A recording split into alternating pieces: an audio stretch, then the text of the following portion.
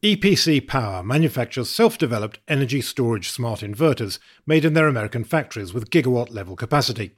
EPC Power is headquartered in San Diego County, California, and recently opened an engineering and sales location in Helsinki, Finland, to support the growing global demand.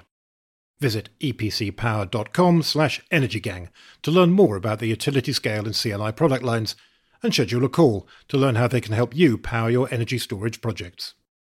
EPC Power. Excellence in power conversion. Hello and welcome to The Energy Gang, a discussion show about the fast-changing world of energy. I'm Ed Crooks. We've got a show for you today that's themed around stories on investment and finance. How are investors driving the energy transition? And how is a changing climate also changing the world of investment? I'm very pleased to welcome for the first time on the show a guest who deals with these issues all the time in his day job. He's Shanu Matthew. He's a Vice President in Sustainable Investing and Net Zero Research at Lazard Asset Management, which is one of the world's leading investment management companies. Hello, Shanu. Thanks very much for joining us. Hi, Ed. Thanks for having me on. And I'm also very pleased to welcome back Amy Myers-Jaffe, who's Managing Director of the Climate Policy Lab at the Fletcher School at Tufts University. Hello, Amy. How have you been since we saw you last? Busy with more geopolitical topics, with the conflict in Europe and natural gas prices and Ukraine and Russia. Well, it's great to have you back. Thanks very much for joining us. Before we get stuck into our first subject, Shanu, I think it'd be helpful for our listeners if you told us a bit about yourself. Can you explain what is it that you do at Lazard and what was the career journey that led you there? Absolutely. So my path is one that's a little bit windy. Currently, as you mentioned, I sit as a vice president in sustainable investing and net zero research at Lazard Asset Management, which is a traditional asset manager that invests across equity and fixed income. My job is to conduct fundamental bottom-up analysis on individual stocks, as well as portfolios to understand the climate-related risks and opportunities that present themselves in the markets.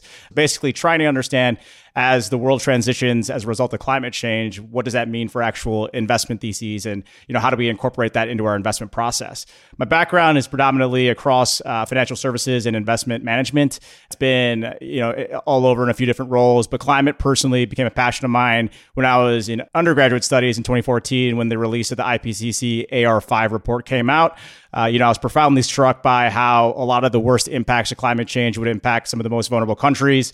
I'm personally a son to two immigrants from India, so this is something that really hit home, and decided that I really wanted to focus on that issue with my career at some point. So, I consumed as much as I could, personally self-taught and self-networked quite a bit, which allowed me to eventually participate with a few climate tech accelerators, did a climate tech fellowship. I've written about climate and investing. Things of all that nature finally led me to an opportunity at Lazard where I could connect that investment skill set with the personal interest in climate change. So that's what I'm doing full time now.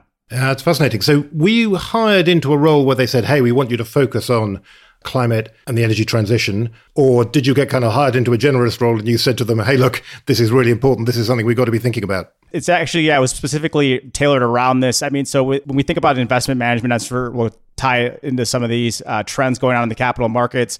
Lazard Asset Management became a signatory to the Net Zero Asset Managers Initiative. And one of the purposes of bringing me on was, they recognize and understand that climate change is such a broad topic with, incredible amount of nuance when you look at different respective sectors or countries or geographies. And they wanted someone that could sit alongside investment analysts and appreciate all the different sustainability and climate change considerations, but pair that along with our fundamental investment analysis. So my job was to come in and partner with our analysts to help appreciate the different considerations that they may not be aware of, try to work together to partner to see if that impact how we think about names or sectors in general. Oh, and by the way, just need to make clear that any views that I express on the pod are those of my own and not representative of Lazard or Lazard Asset Management. So first of all, I want to talk about, you just mentioned, Shanu, the Net Zero Asset Managers Initiative, which is one of many initiatives now that are bringing together investors to try and drive that transition towards lower carbon energy. There is this staggering amount of money that's supposedly aligned with achieving the goals of the Paris Climate Agreement. The Net Zero Asset Managers Initiative is part of something broader umbrella organization called the Glasgow Financial Alliance for Net Zero. Institutions that have signed up for that have a total of $130 trillion under management. Absolutely mind-blowing number. Just for reference, it's not exact comparison because it's kind of stocks and flows and so on. So you shouldn't necessarily put too much weight on this, but still it's a kind of a revealing thing. These assets under management, $130 trillion, total global GDP last year was 95 trillion. Just gives you an idea of the scale of things. There's an interesting example, I think, of what that might mean in practice we had from State Street, not a big investment management company, signed up to a lot of these principles and initiatives about getting to net zero. Its chief executive said last week that it expected all of the companies in the major indices in the US, Canada, Europe, etc., to comply with the requirements of the TCFD, the Task Force on Climate-Related Financial Disclosures. We'll get into the detail, I think, of that in a moment, of what the TCFD actually is and what it does. But I think the bigger point is just to say that investors are playing a hugely significant role now in decarbonisation. Sometimes I think, arguably, they're playing a more important role than governments. And I think as a result of that, it's really important to investigate what they're doing. And I think it's a really great subject for us to be discussing today. Amy, come to you first on this, and just to deal with that point about the TCFD and what that is and how that's significant that you're getting investors like State Street and others calling for companies to use that and comply with their standards.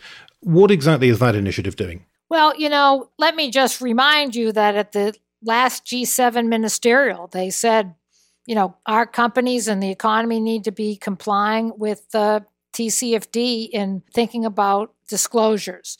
So TCFD was a task force, just as it's named. It involved senior people and people with the background like Shanu, who came together from companies, from financial institutions. It was chaired by Michael Bloomberg. And also Mark Carney, right? Wasn't he yeah, also and Mark involved? Carney was from the UK, was at the time central banker. So big initiative. And the idea was to create sort of a roadmap or a framework for public companies so they could integrate climate risk reporting, into the regular reporting process that corporations have to make.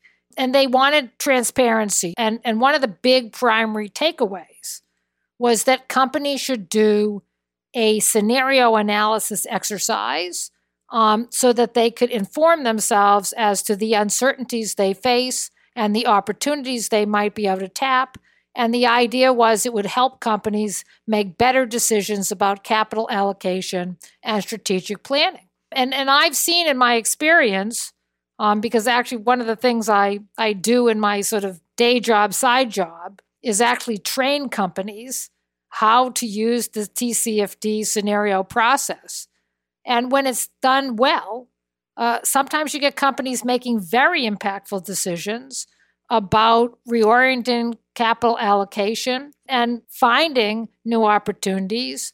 And it's an important thing because, the economy is structurally changing as we move forward with climate change and the energy transition. And TCFD has these steps, not only for how do you assess your risk, but then also what should you do to disclose it and whose responsibility it is to disclose it. And to be clear then, when companies are supposed to be talking about climate risk, this is what both, is it sort of the physical impacts of climate change on their business, or is it things like, suppose energy policy changes and demand shifts away from fossil fuels become more expensive because of carbon prices going up, or whatever it might be, what effect that has on the business? Is it both of those things, or what actually do they have to talk about? No, it is. And one of the interesting things, one time I was working with a Fortune 500 company that had a very forward-looking sort of carbon strategy. They had integrated a carbon price into their strategic planning. They had like a glide path set up or a roadmap for how they were going to decarbonize their operations and their products. And I went in there, we're doing the training. And as we're getting prepared, I said, well, let's have, we're going to have the following session on physical risk for your manufacturing plants globally and your personnel globally. And there's this dead silence. Because here's this company's, really prepared for the energy transition, and they're feeling like they don't really need to do this, but, it's sort of a formal thing that they have to say when they're disclosing that they've done scenarios, so they want to do scenarios. And all of a sudden, we realize that this is a gap in their planning, that they have not thought about what is the climate-specific risks in places. That can be heat, which makes it hard for workers. It could be pandemic, which they hadn't looked at. This is pre-COVID. It can be flooding to facilities, which again, they hadn't looked at. So the physical risk is as important if you're an investor or shareholder to a company. Obviously, shareholders are very concerned about companies being positioned to adjust to the energy transition, to be understanding how carbon pricing might affect supply chains and costs. But also the physical risk question is a big one.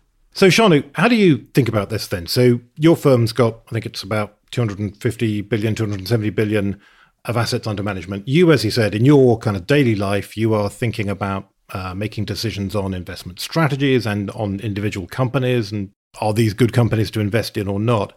How do these kind of considerations about climate risk, alignment with net zero, come into the decisions that you're making? Yeah, absolutely. I mean, just to build upon what Amy was just speaking about, I mean, you see these considerations factor in different ways in different markets. So whether it's on the physical risk side or transition risk side, which is a subject to regulatory considerations or changes in legal markets as a result of climate change, or the opportunity side, right, from technology breakthroughs or changing customer preferences, the one thing that's very clear is that the impacts of climate change or the opportunities from climate change are not equally distributed. And that's really important as investors because you want to ideally defensively position your portfolio so that you're not on the wrong side of catching any of these trends. And then also maybe potentially can take advantage of market dislocations or opportunities on the opportunity side. So when we look at these companies, I mean, fundamentally, like you have to rely a little bit on what they're reporting in terms of the risk and opportunity reporting, but you want to see a company that's forward thinking about these changes and how it's impacting their markets and whether they're taking advantage of certain secular tailwinds in their respective sectors. So ultimately, it's trying to gauge, who stands to win or lose share as a result of this, or is there any scarcity created as a result of some of these changes? And can you take advantage of that as an investor? And as I was saying, Lazard and a number of other big companies have signed up for a lot of these initiatives, Net Zero Asset Managers initiative being probably the biggest. What difference do these initiatives actually make to your decision making? Do you kind of, again, as I say, when you're making those decisions, very kind of concrete, practical decisions about we put our dollars here and we don't put them there, to what extent are you thinking, well, hey, because we're in this initiative, this is a particular decision that we ought to be taking? Yeah, perhaps I take a step back just to talk about what being a signatory means or what the commitment means. And so in general, if you're a signatory to the initiative that we're talking about here, which is the Net Zero Asset Managers Initiative, you pledge a certain percentage of your AUM today that will be managed in accordance with net zero principles, which roughly means that you will halve the greenhouse gas emissions of that portfolio by 50% by 2030 and zero by 2050. Every 5 years, you increase or ratchet up the percentage of AUM that you pledge. And so what this means from a portfolio management standpoint is that you have to set and report on your emissions baseline and where your companies are at, and then manage that down towards a trajectory that's consistent with our goals of the Paris Agreement. And so what that does when you look at individual companies or when you hold names, if you have names that have to reduce their emissions footprint by dramatic amounts and have not had a history of doing so, you may reconsider owning that in your portfolios. Alternatively, what that also does is may suggest to you as an investor that a lot needs to change about the underlying business if emissions are trending in the wrong direction. If I pledge to this initiative and a company needs to cut their greenhouse gas emissions by 50% and they've gone up the last 3 years, that might raise my eyebrows in terms of, are they going to see increased costs as a result of that transition? Are they going to have to shift their capital allocation priorities? And so even regardless of your opinion on whether you think the transition to net zero is happening quickly or not, those secondary impacts in terms of changes or impacts of the business model and capital allocation strategy do impact your investment thesis regardless of which way you're looking at it. And so that's the areas that we're trying to do. And then I know we're going to speak a little bit to the engagement standpoint of it, but another member of being a signatory to these initiatives is using your position as a shareholder to engage with companies to accelerate or be a catalyst to these efforts. And that involves setting robust targets in place, having appropriate measurement, oversight. You want oversight over these issues as well. And then, over time, you want to manage towards those. And then you can ideally use your position as an influential shareholder to vote against management if you don't think they're acting quickly enough, or, ultimately divest if you don't think that they'll be in line with the net zero trajectory. Was just about to ask about that. So a lot of it then is not about necessarily buying and selling. It's not about dumping all the high carbon companies out of your portfolio or saying, for instance, I don't know, you won't invest in an oil and gas company or whatever. A lot of it, is about working with the management and with the boards of these companies, engagement, as you say, to try and sort of encourage them to cut their emissions, to set strategies that will cut emissions? Is that how it works? Yeah, I'd say yes and no, right? I mean, ultimately, it is on that very core concept of focusing on the transition. So I think you made a really good point that sometimes gets lost when you think about ESG or climate change focused strategies, where I mean, the bulk of the value in terms of emissions reductions will come with working with existing incumbents in legacy industries to reduce their emissions and not necessarily just owning a bunch of low emissions names. And so you are encouraging them to do so, but it also has to tie back to productivity or financial materiality. So in the cases where it's really prudent for a company to make these decisions, so for example, if you own a legacy oil and gas company, you may make the argument that, the long-term prospects for holding a name like this are more difficult given that there's more likely that they'll be phased out across the globe over the next 10, 20 years. You may push them to think about transitioning their business model. In other cases, that may not be the case. So that's why I said yes and no. So question, how much of an impact are you and other investors actually having on corporate strategy? I thought, as I said, that letter from the State Street CEO, I thought that was interesting. He had a quote in there. He said, while more companies are making net zero commitments, with over 1/5 of the world's 2,000 largest public companies having committed to meet a specific target, few have provided a clear roadmap to achieve those goals. So setting a target is one thing, actually achieving it and even setting a path to achieving it is a very different issue. Do you see what he's getting at with that point? I mean, do you agree that perhaps there's a lot of target setting without the real strategies being put in place to achieve them? I'd say that it's a fair statement, but I'd say the pace of travel is quite quick. So in terms of the engagements that we have, for example, over the last call it 6 months, we've interacted with companies that maybe 2 years ago in their CSR reports have some loose or nebulous mention to emissions. And then you talk to them more recently and they have, a detailed science-based target with an actual pathway to achieving those emissions reductions. So I think that's where some of these engagements can be really valuable, is actually partnering with the companies to see where their pain points are and how they're actually going about changing their capital allocation plans. And in terms of the actual impact, I mean, you could bucket it into a few different trends here in terms of, enhancing your relationship with management and understanding corporate culture at these companies. You could also think about in terms of identifying investable markets. I mean, we recently had an engagement with a Fortune 500 company that is traditionally in legacy like defense markets, but they have a really growing and prospering sustainable solutions portfolio.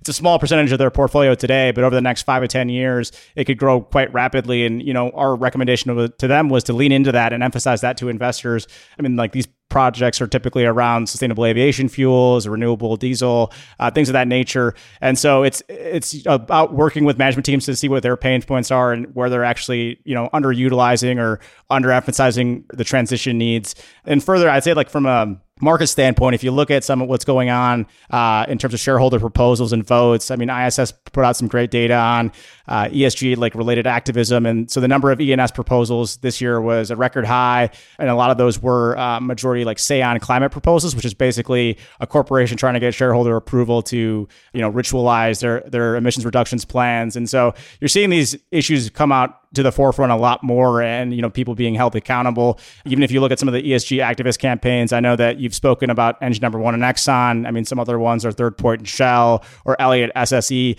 These are becoming issues that are fundamental to a shareholder's actual approach and demeanor towards companies. So I think we'll see more of it, not less. So I guess it may be difficult for you to talk about individual companies sometimes, but are there examples when you look? I mean, those examples are interesting. I think some of the ones you mentioned, Exxon, Shell, and so on, where I think you could argue perhaps that the results are still quite ambiguous, right? And we haven't really seen how those changes are going to play out.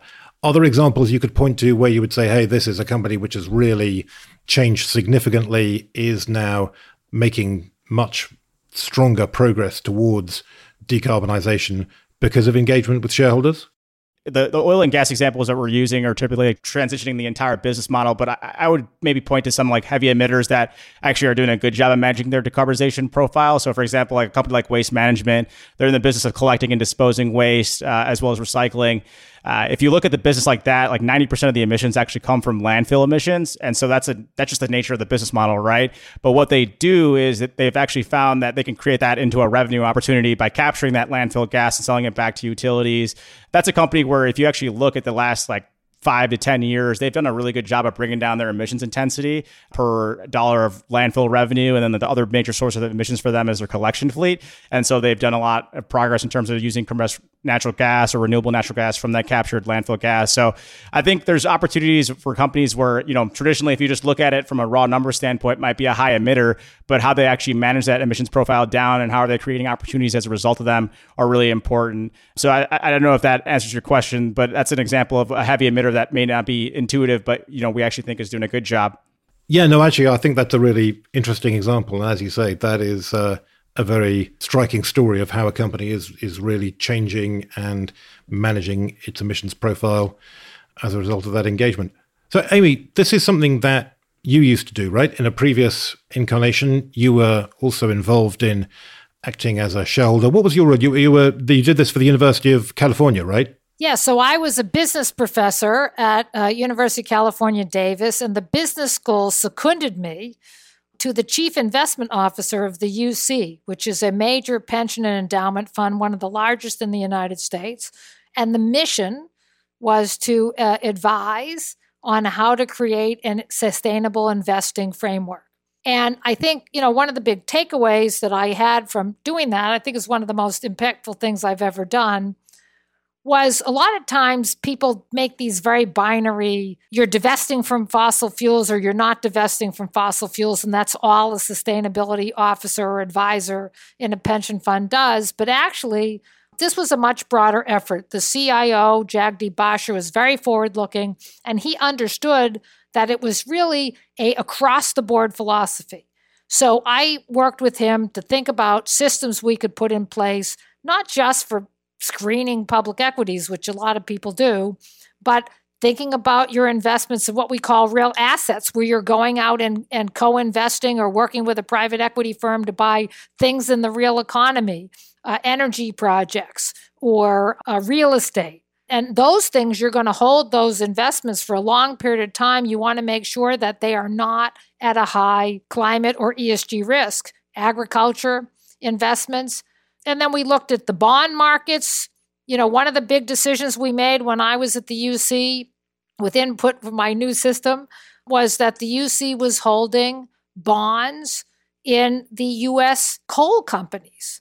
And as professionals, we had a professional analyst, and the determination was made that those companies had a high risk of bankruptcy, and we got out of those investments. And everybody was like, oh, you're pandering to the students. And we're like, this was not a pandering to students thing. This is public information. There was $300 million on the line that we didn't lose because we got out of those bonds before the companies declared bankruptcy.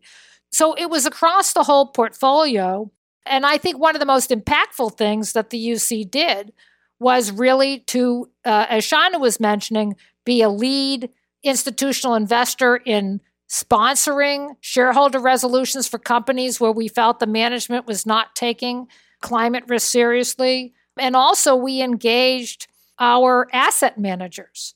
So when you look at something that we now take for granted, that a Blackstone or a Fidelity is taking ESG very seriously, I can tell you when I first was at the UC, people kept telling me, well, this is not really serious. It's like, you have fiduciary duty. You have to focus on what's going to make money.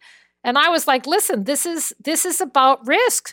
It's not any different than currency risk or other sovereign risk that we all know to analyze. It's an important risk that has to be considered. And we can now see what happened in the markets to people who didn't take those risks into account. And can you point to real success stories, do you think? I mean, so the coal example is interesting. That's about divestment and saying we shouldn't have exposure to coal bonds, sell those. What about engaging with companies? Are there times where you had conversations with the board's management of companies, or as you say, where you backed resolutions where you really think that a company changed direction and shifted towards faster decarbonization because of the engagement they had with you? Or with others? Let me say it's always, as Shanu has already pointed out, it's always a group, right? But there were important engagements. I mean, of course, the most important engagement, in my opinion, was at the time, we all forget, these companies were refusing to do scenario analysis about climate risk. And so the first level of engagement was literally just to get companies to accept the fact that they needed to assess climate risk. I mean, I remember having an interaction with several companies at Davos where they're trying to talk me out of this idea. But when companies took it seriously, they made really key decisions. ConocoPhillips was the first company to sell its oil sands, and they got top dollar. People who got out of oil sands later, like at ExxonMobil, it was literally a write-down. They get zero. So, and in terms of, what we used to call Statoil switched its name to Equinor, they were very quick to position themselves in offshore wind, which I think will pay off to investors over time. And all of those things came from doing the scenario analysis, engaging with pension funds. And, we think about, Bill Gates being such a leader now with breakthrough energy. That came from engagement from Microsoft. The big tech companies are dependent on data centers and they are energy hogs. And if that energy was going to come from coal, big problem. And so, it's not just engaging the fossil fuel companies. It was really, across the economies. And we looked at things other than climate change as well. We looked at things like labor practices and so forth, engaging the banks on diversity. And so it was really, I think, an important role for investors to take. And it's especially important because, you're talking about pension money. And if you're just going to lose that money because you're just going to trust someone who says, well, climate change isn't going to be important for 50 years, and then, you have some thing that completely knocks out the oil sands, for example. There were a lot of bankruptcies in oil sands. If people owned a lot of those companies, they lost that money.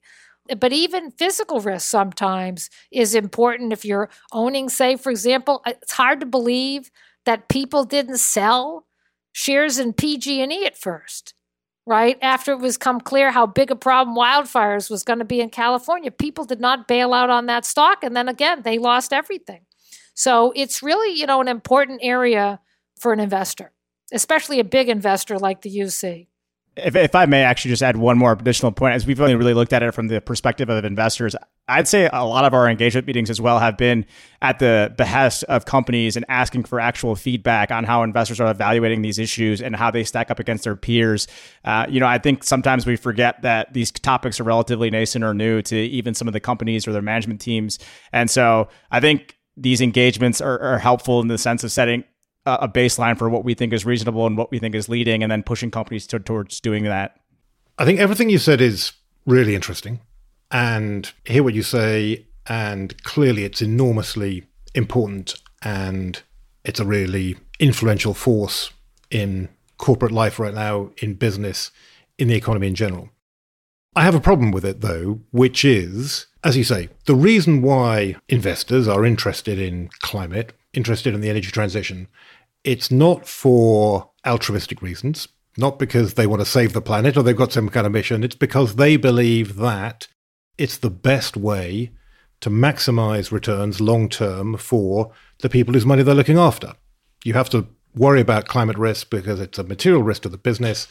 And if you don't worry about it, then the retirement funds and the people with their life insurance and whoever else it is that has trusted you with your money, they're going to lose money. But if you look at what's happening to stock markets and share prices, obviously there's a tremendous amount of volatility and noise in it. And, you can cut these things in different ways to get different results. But if you were to cut it, say, over the past year, you can see that share prices of wind power companies, share price of Vestas down about 40% over the past year. Share price of Ørsted, the offshore wind generation company, used to be an oil and gas, got out of that, is now in wind. Their share price is down 40%. Share prices of the oil and gas companies, Chevron and ExxonMobil are up kind of 70, 80% over that same period, largely, of course, driven by that big run up in oil and gas prices that we've had over the past year. So how do you reconcile that? I mean, it's something I hear people say in the industry as well, say, well, hey, look, these investors come along, and people like you, Sean, and you kind of talk to us and you say, well, it's very important to worry about climate risk, and you've got to think about decarbonization, and this is very important for the long-term outlook for the company. But they don't always get rewarded for that. And on the kind of the periods of time that where they care about, kind of year to year maybe, the efforts to decarbonize don't get reflected in a higher share price. So how do you deal with that? I mean, how do you explain that to people? And what is the way that you can kind of reconcile these two things to say, I mean, you still think it's worth it for the long term, but in the short term, there's going to be some problems, right? Yeah, absolutely. I mean, I think you hit it on the head in terms of it ultimately comes down to your time horizon. And so, yeah, if you look at the last year or so, or predominantly year to date, it hasn't been great for clean energy or climate tech companies, however you define that. But that ultimately, I mean, I guess if you wanted to take that a longer term time horizon, you may get to a different outcome, right? So you brought up oil and gas and, this relative pocket of volatility where some of these energy companies are outperforming the broader market. I mean, look at what share prices did from 2010 to 2020, right? Like it was the opposite way where there's a lot of capital destruction and share prices were underperforming. So I think one thing that you hit on that folks need to come to grips with is that there were probably likely be more pockets of volatility where you have traditional energy markets outperform. But I guess the core hypothesis is that over the long term, that integrating climate and sustainability will lead to outperformance. And so you need a longer time horizon. So I think part of that is just forcing a traditional financial market time period on a trend that's more multi-year by nature. So I think that's a little bit challenging. But also it goes to the point too in terms of value capture, which I think is very much the question that remains to be seen in public markets. So I mean, at year-end 2021, the S&P Clean Energy Index actually had a higher forward price to earnings multiple, P/E, which investors use than the traditional index, which means that they were given more forward credit for every dollar of earnings. So by that virtue, I mean, I think you're saying that investors are trying to give forward credit or momentum to these companies, but they do need to grow into that, right? Just because a secular tailwind exists and means that it's good for a market doesn't necessarily mean that every company inside that market will do well. And I'll give you an example. So for example, it'd be really hard to find someone that's bearish on long-term installations of global utility sales solar. But if you look at solar companies and the companies across the value chain, it's a relatively commoditized business. You're operating on pretty thin margins and competition is really, really brutal and customers are really selecting on price. So you may not necessarily want to play it in the angle of pure play solar companies, right? You might want to invest in like a picks and shovels type model or someone that can benefit as a result of selling equipment into those industries, but may not necessarily sell that same end product. So like, for example, I would also point to like EVs, for example. A lot of the attention goes to the share prices of the automotive OEMs. But, there's multiple ways to play that trend. Like you could invest in the providers of the actual cables or electrical system and components that go into the EVs, or perhaps like people that are providing the anti-corrosive paint or binder or things of that nature. And I think those don't always get caught in the headlines, as you mentioned, because the focus is on the pure play companies. But I'd say the universe is much bigger than that. And there's multiple ways to view that performance. So I want to talk about another aspect of this same tension. You've been talking a lot about how investors can push companies towards taking more action on climate, moving faster towards decarbonization. There have also been times when investors have tried to hold companies back and objected to the pace at which companies are addressing climate. Interesting example currently with Unilever, the UK-based consumer goods group. It's clearly a global leader in sustainability. If you take a look at the Planet and Society section of their website, it's enormously impressive. It says, I took down the quote here, it says, "We're a company of brands and people with a big purpose to make sustainable living commonplace. We want to push our business and the way business is done further than ever before." So a lot of talk about the big purpose, climate, decarbonization, definitely part of that. But shares have not been performing brilliantly, and it's attracted an investment from the activist investor Nelson Peltz, who wants to shape the company up to improve its performance. And one of the ideas that's been flying around, I don't think Nelson Peltz himself has particularly talked about this, but certainly this is something that other people have talked about, is saying, well, hey, look, this company is so focused on being a great champion for sustainability, it's not been focusing enough on what it should be focusing on, which is getting the core business right and maximizing profitability. So I'm interested in your thoughts on these kind of situations, and perhaps particularly for a company like Unilever, which is very consumer-facing, has a lot of great consumer brands in the portfolio. And Shanu, when you think about this, when you think about these companies, probably people don't think about climate and energy initially when they think about sustainability for those companies. But are they significant? And are they companies that you think about in terms of the energy transition and decarbonization? Yes, I do. And I think the consumer is a really interesting one because it's a sector where you have a unique relationship with the consumer in terms of you're interacting with these brands every day. You have a personal relationship, and there's this concept of perceived brand value that can be directly correlated to, how sustainable a company thinks that they'll be. Let me give you just a quick few stats that on the state of the consumer and how they're thinking about sustainability. A recent Accenture survey said that 74% of consumers believe ethical corporate practices and values are an important reason in choosing a brand, and 66 said they plan to make a more sustainable or ethical purchase in the next 6 months. And then separately, the NYU Stern Sustainable Market Share Index observed that from 2015 to 2019, sustainability marked products delivered on average 7.1 times faster growth, and in 90% of individual product categories, the more sustainable marked products outsold their peers. So the reason I share those is because when you're thinking about a consumer-facing company or products that sell directly to these consumers, if your consumers are voting with their dollars, as the data would suggest they are, then it has to be incorporated into your overall corporate strategy. So, I mean, in your example with Unilever, I mean, I can't speak exactly to that company's business model, but I mean, and do know that some of the fastest growing parts of their portfolio are related to sustainability-focused tailwinds. Whether management has properly managed that in accordance with other growth objectives is maybe something that Nelson and some other investors are going into, but managing these issues is core to your relationship with the customer. In terms of emissions and decarbonization, I think consumer companies are really interesting because they touch on nearly all sources of emissions or types of emissions. So if you include the full supply chain, right, consumer companies have exposure to agricultural ingredients. They have exposure to virgin materials that convert into packaging. You have the actual operating and manufacturing facilities across the globe. You have transportation networks to get raw materials to their facilities and then eventually to the consumers. And then you also have the concept of the actual use of the product as well as end-of-life treatment by the consumer. So for some of these consumer companies, actually, you'd be surprised that a big source of emissions are from actual use of products. So if you need hot water for your laundry detergent or your dishwasher and you don't have a fully electrified or clean energy provided, water heater, that factors into that company's emissions. So I think with all these different endpoints, you see some of these consumer companies have to tackle with multiple sources of emissions versus some other sectors where you're predominantly focused on maybe just your energy sources or something of that nature. Okay, so I can see that. And as you say, those survey results you quote are really interesting. If consumers want to spend more on more sustainable products, then great. And in that sense, good sustainability practice is good business. I wonder, do the dollars actually match the answers to surveys? It feels like maybe a kind of thing where it's very easy and costless for people to say, oh, yeah, I'm really keen on sustainable products and I would definitely buy those. If there's a price premium involved, presumably people might be more reluctant.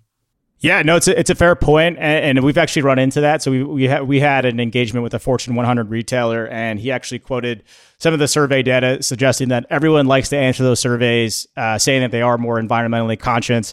But then when you get to a shelf and the only difference is price and some sustainability label that you don't recognize, you may not be as likely to purchase that product. I think that's true, but that's also why I quoted the NYU Stern data, which is actually based on product sales. So that is some hard data that drives that. But I guess how it manifests at individual companies, that's a little bit more dependent on the specific company or product in question. One example where I'd actually say that you saw some success in reducing emissions that were aligned with sales was for some of the laundry detergent companies, so like P&G or Unilever for that matter. They had a huge consumer education campaign around using cold water during your wash cycles instead of hot water. And then they've estimated that that's saved up to 20 million tons over the last few years in terms of avoided emissions. So that's an example where like you're driving customers to a particular decision. There may not be as big of a price premium as you're suggesting, and then that actually led to avoided emissions. It's going to be dependent on the product use case and type, but ultimately I don't necessarily think it's a fair assumption to assume that they'll always be more expensive and or consumers will only always vote about dollars. So, Amy, how do you think about this? How do you think about the significance of these consumer-facing companies in terms of the energy transition?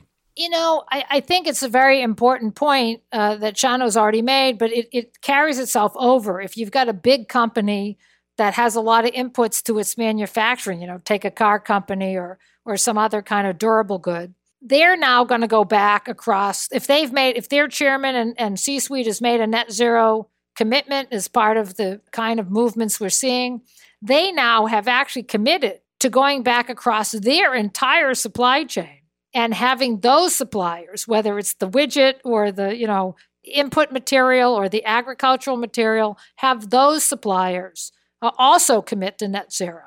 And so it's really like a building block. So, Shanu was saying, hey, listen, you want to make in solar, maybe the margins are better for the equipment suppliers, EV charging equipment suppliers, and other kind of these areas. There's going to be a lot of pressure on those supplier companies from the institutions that are going to be using their equipment to also make a net zero pledge. And just to give you some statistics, top of mind, we all get focused on, the coal industry when we're, thinking about decarbonization. But recent study on the global food chain. So that's everything. That's the processing. It's not just the growing of food. It's the manufacturing and processing of food. It's the transportation of food. It's the disposal of food waste, which Shanu already mentioned, landfill and other kinds of sources that are very methane intensive. So shocking fact, over a third of our emissions today for greenhouse gas is linked to the global food chain. That is amazing. We were talking to Melissa Lott on an episode just recently about a company she knows which is launching lower carbon beef, and they've got various ways of changing the production process, the way they manage the cattle and so on to reduce emissions, and they're going to be able to brand it, they say, as lower carbon. But still, I was saying to her at the time, lower carbon is being a very different thing from being low carbon. Beef is still very, very carbon intensive, isn't it?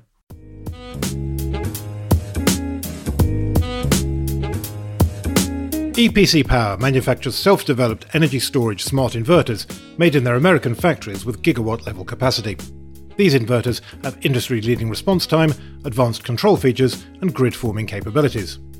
EPC is headquartered in San Diego County, California. To support growing global demand, they recently opened an engineering and sales branch in Helsinki, Finland, and are launching an East Coast factory this year.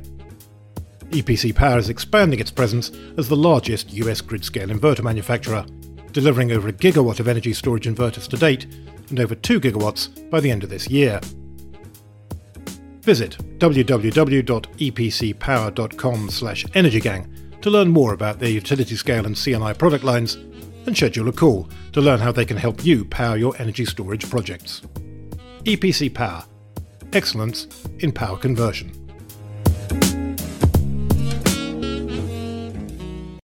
So, I want to talk now about another aspect of climate risk, which is the question of what it means for city and regional and national finances.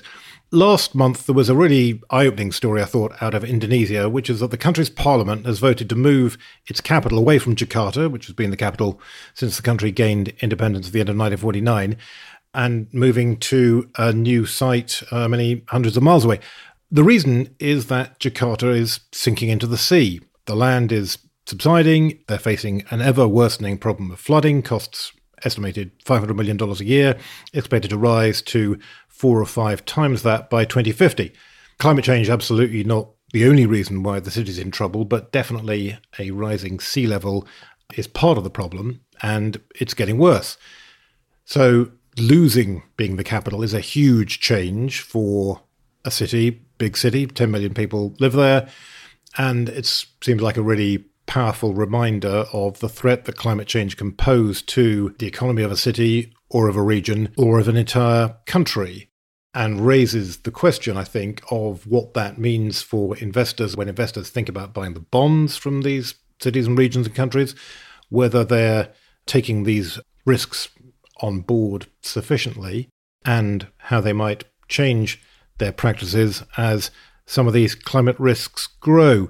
Amy, I wanted to come to you first on this. You have been looking at exactly this issue, right? You've got a research project underway at the moment on flood risk in cities. That's correct? So Climate Policy Lab at the Fletcher School at Tufts, we're working on the question of resilience strategies for major cities. We're focused primarily on Africa and, believe it or not, the United States, which I'll talk about in a second. But there's a lot of gaps. There's gaps in knowledge. There's gaps in strategy. So one of the big challenges, frankly, that cities are facing, beyond just the physical, do they have a seawall? or do they have a water, extraction plan for flooding, is cities are not prepared for hosting the number of displaced people that happen in these, catastrophe events, or even just from events like drought that just causes a migration of people, or heat wave that can cause a migration of people.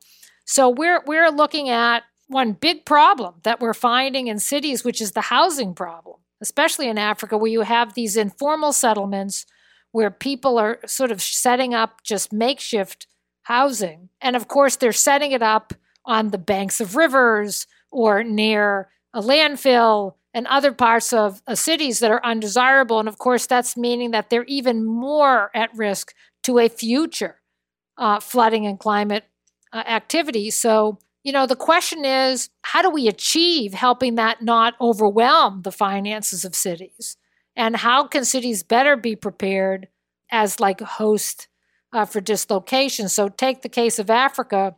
You're seeing more consideration about adaptation finance. Is there going to be aid coming from the West? Will climate commitments, the climate club commitments come where you're going to see blended finance, where you have some government grants from the West to important countries to help their cities and for the adaptation finance. And then you're hoping that the private sector will also join. But even in the United States, people don't realize these sudden events are displacing about 1 million people a year in the United States alone.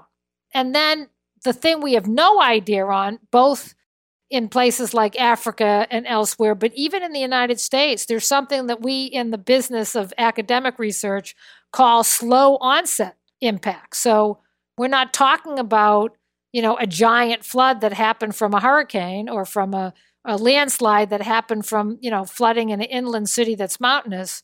We're talking about the slow tick of sea level rise in a city, or heat index going up in a city, and the pressure, either people are moving or we need to have a plan for cooling centers, for heating centers. And in the United States, for example, there is literally no agency. We think of FEMA, but FEMA is really focused on property. And we're talking about a problem that has a human dimension. That is really about, a lot of the people who are getting dislocated don't own any property, so there's no mechanism for FEMA to help them. And they're not involved in relocation of populations from slow onset problems. So we really need to get reorganized both on the international level and even in the United States. So Shanu, from an investor point of view, how are investors thinking about these kind of risks? Yeah, ultimately, so I don't invest at a sovereign level, but I think a lot of the process is pretty similar in terms of factoring some of these risks. And I think it goes to show you how many different ways climate can impact the overall environment in which a country or a company exists. And so in this case, right, we're talking about displacement of a lot of people, and that's your working force right there, as well as your taxpayers. You also have the structural disruption to the overall market in terms of changing the demand for goods and services, as well as the supply of them, which can result in inflation. And then ultimately, also, you have some certain levels of political risk, right, due to resource scarcity. So I think as an investor, you need to start weighing those considerations as these issues become more profound. And you need to underwrite that risk. So it's either you're going to be requiring a higher rate of return, or you may not invest in the first place. So I think that those are some of the interesting issues that investors have to grapple with when you're investing at this type of level. I think the other point that Amy spoke to was financing mitigation versus adaptation.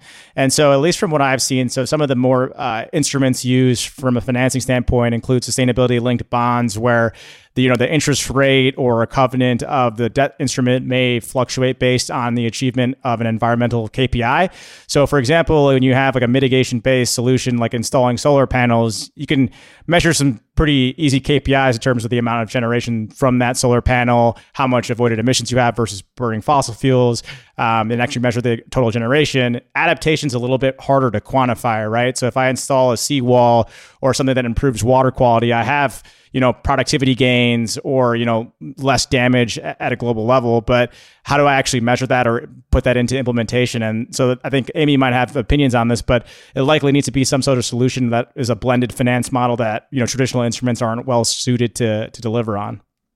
Because generally, presumably, there aren't really business models for that, right? There aren't companies out there that are saying we're going to put cooling centers in every city in a hot climate, or as you say, we're going to put up these seawalls or whatever. That's something really which governments have to do, I would think. Well, you are seeing, governments step up with some of this finance.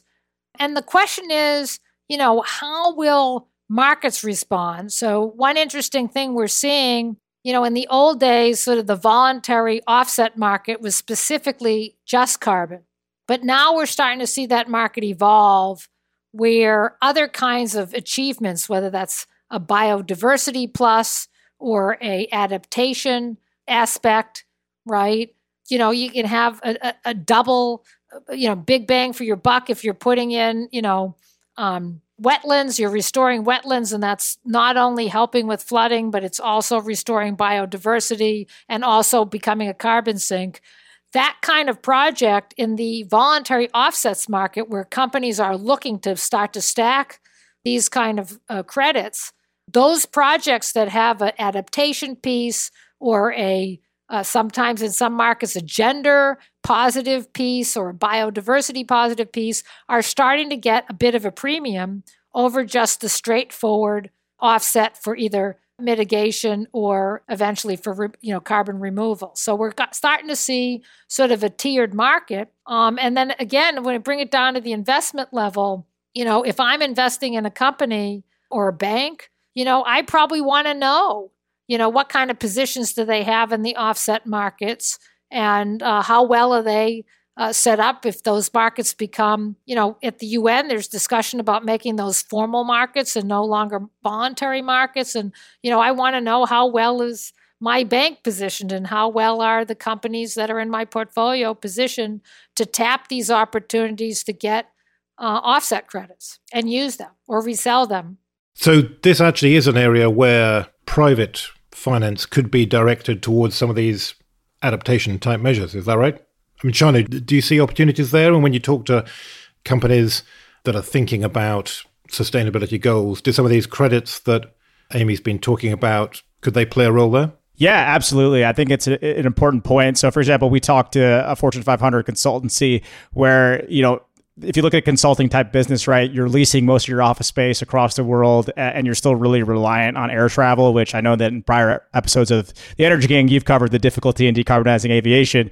But companies like that are going to be relying on offsets to, quote unquote, reach net zero, at least in the interim, until you have technologies at commercial scale to fully decarbonize to zero emissions.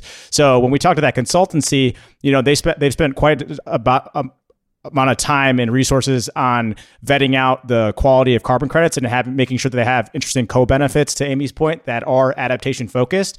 And so I do think you're going to see a vacuum here because not every company has a viable pathway to zero emissions today.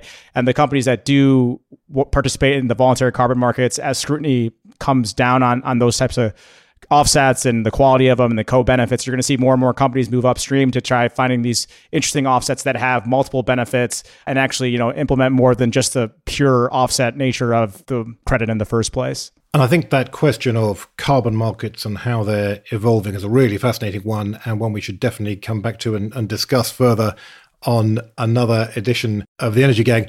Unfortunately, we're just about going to have to wrap it up now. Just wanted to do our usual thing of our free electrons. If you've got things that have struck you as kind of interesting or possibly even amusing in the world of energy over the past couple of weeks, Amy, what's yours? Well, mine is after spending years studying how to help the world's poor move away from biomass energy. Here in Texas, people were stockpiling wood ahead of the anticipation of a cold winter February, fearing that their heat and electricity would go out. And indeed, across the entire United States in December, firewood prices were up 34%.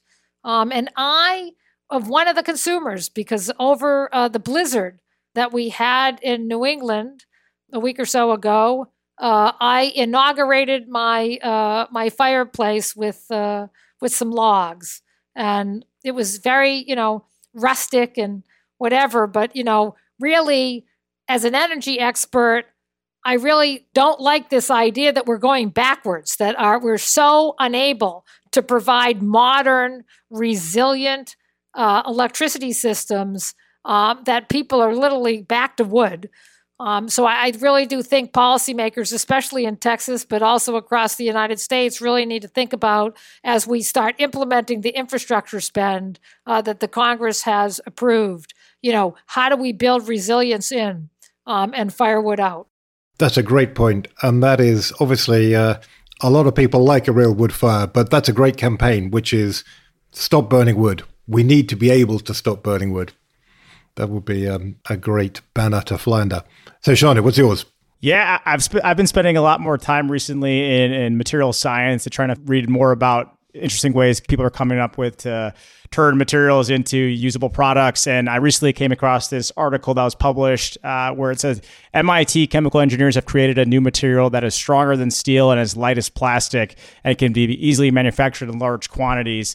And basically what the researchers were able to do was they were able to induce these polymers, which are kind of the building blocks of plastics, to grow in a two-dimensional sheet, which that can later be constructed to be all these various different types of products that have these incredible physical characteristics that make them, arguably as strong as steel or as like dense as bulletproof glass. And I think that's really exciting because when you think about the future of how we make products or, the ability to make them in different ways, that has a ton of use cases. So, for example, the researcher here said it could be used as durable coating for car parts or cell phones or even building material for bridges and other structures. And that gets me really excited and my eyes kind of open up when I hear about people working on incredible things like that. So I found that one really fascinating. That is really cool, yeah. And certainly we do need new materials. It would be a huge help in decarbonization to be able to things that we can't do with the materials we've got at the moment. So, yeah, that is definitely an exciting development. So my free electron is the proposed reform of net metering in California. I don't know if you've been following this story where California at the moment has a very, very generous net metering system for homeowners and people who've installed rooftop distributed solar. Basically, the regulators think it's too generous. They're going to shake it up. They've proposed a new system which would be basically much less generous. And we've done some calculations. Wood Mackenzie, the payback time for a solar system would go from about 5 to 6 years, which is what it is at the moment, to I think about 13 or 14 years. So economics of having solar on your roof would look a lot worse. And it's just been interesting to watch the way that this has divided the environmental movement. And you've had people who are big advocates for solar. Some of the Hollywood stars have come out. Arnold Schwarzenegger came out, Edward Norton, Mark Ruffalo, I noticed, was tweeting about it the other day, basically attacking this proposal and saying that we need to keep the regulatory system very generous for distributed solar in order to encourage investment.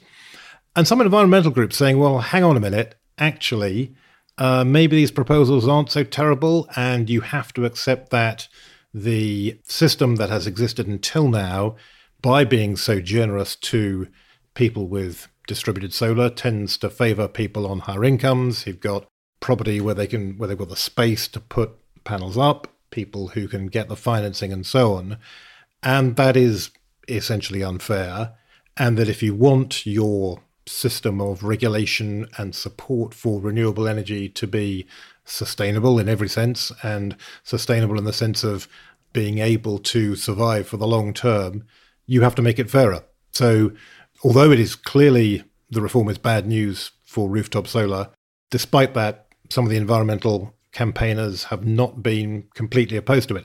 My sense of it's not been finally decided yet. My sense of it is that it'll come out with some kind of a compromise, and that the system will probably be less generous than it is at the moment, but not quite as ungenerous as the latest set of proposals that they've been talking about. But still, I think it's a really interesting issue. And obviously, it's one that a lot of other states and a lot of other places that are subsidizing renewable energy are having to face, which is it's not just a question of climate and decarbonization at the fastest pace possible. It's also a question about equity and decarbonizing in sustainable ways.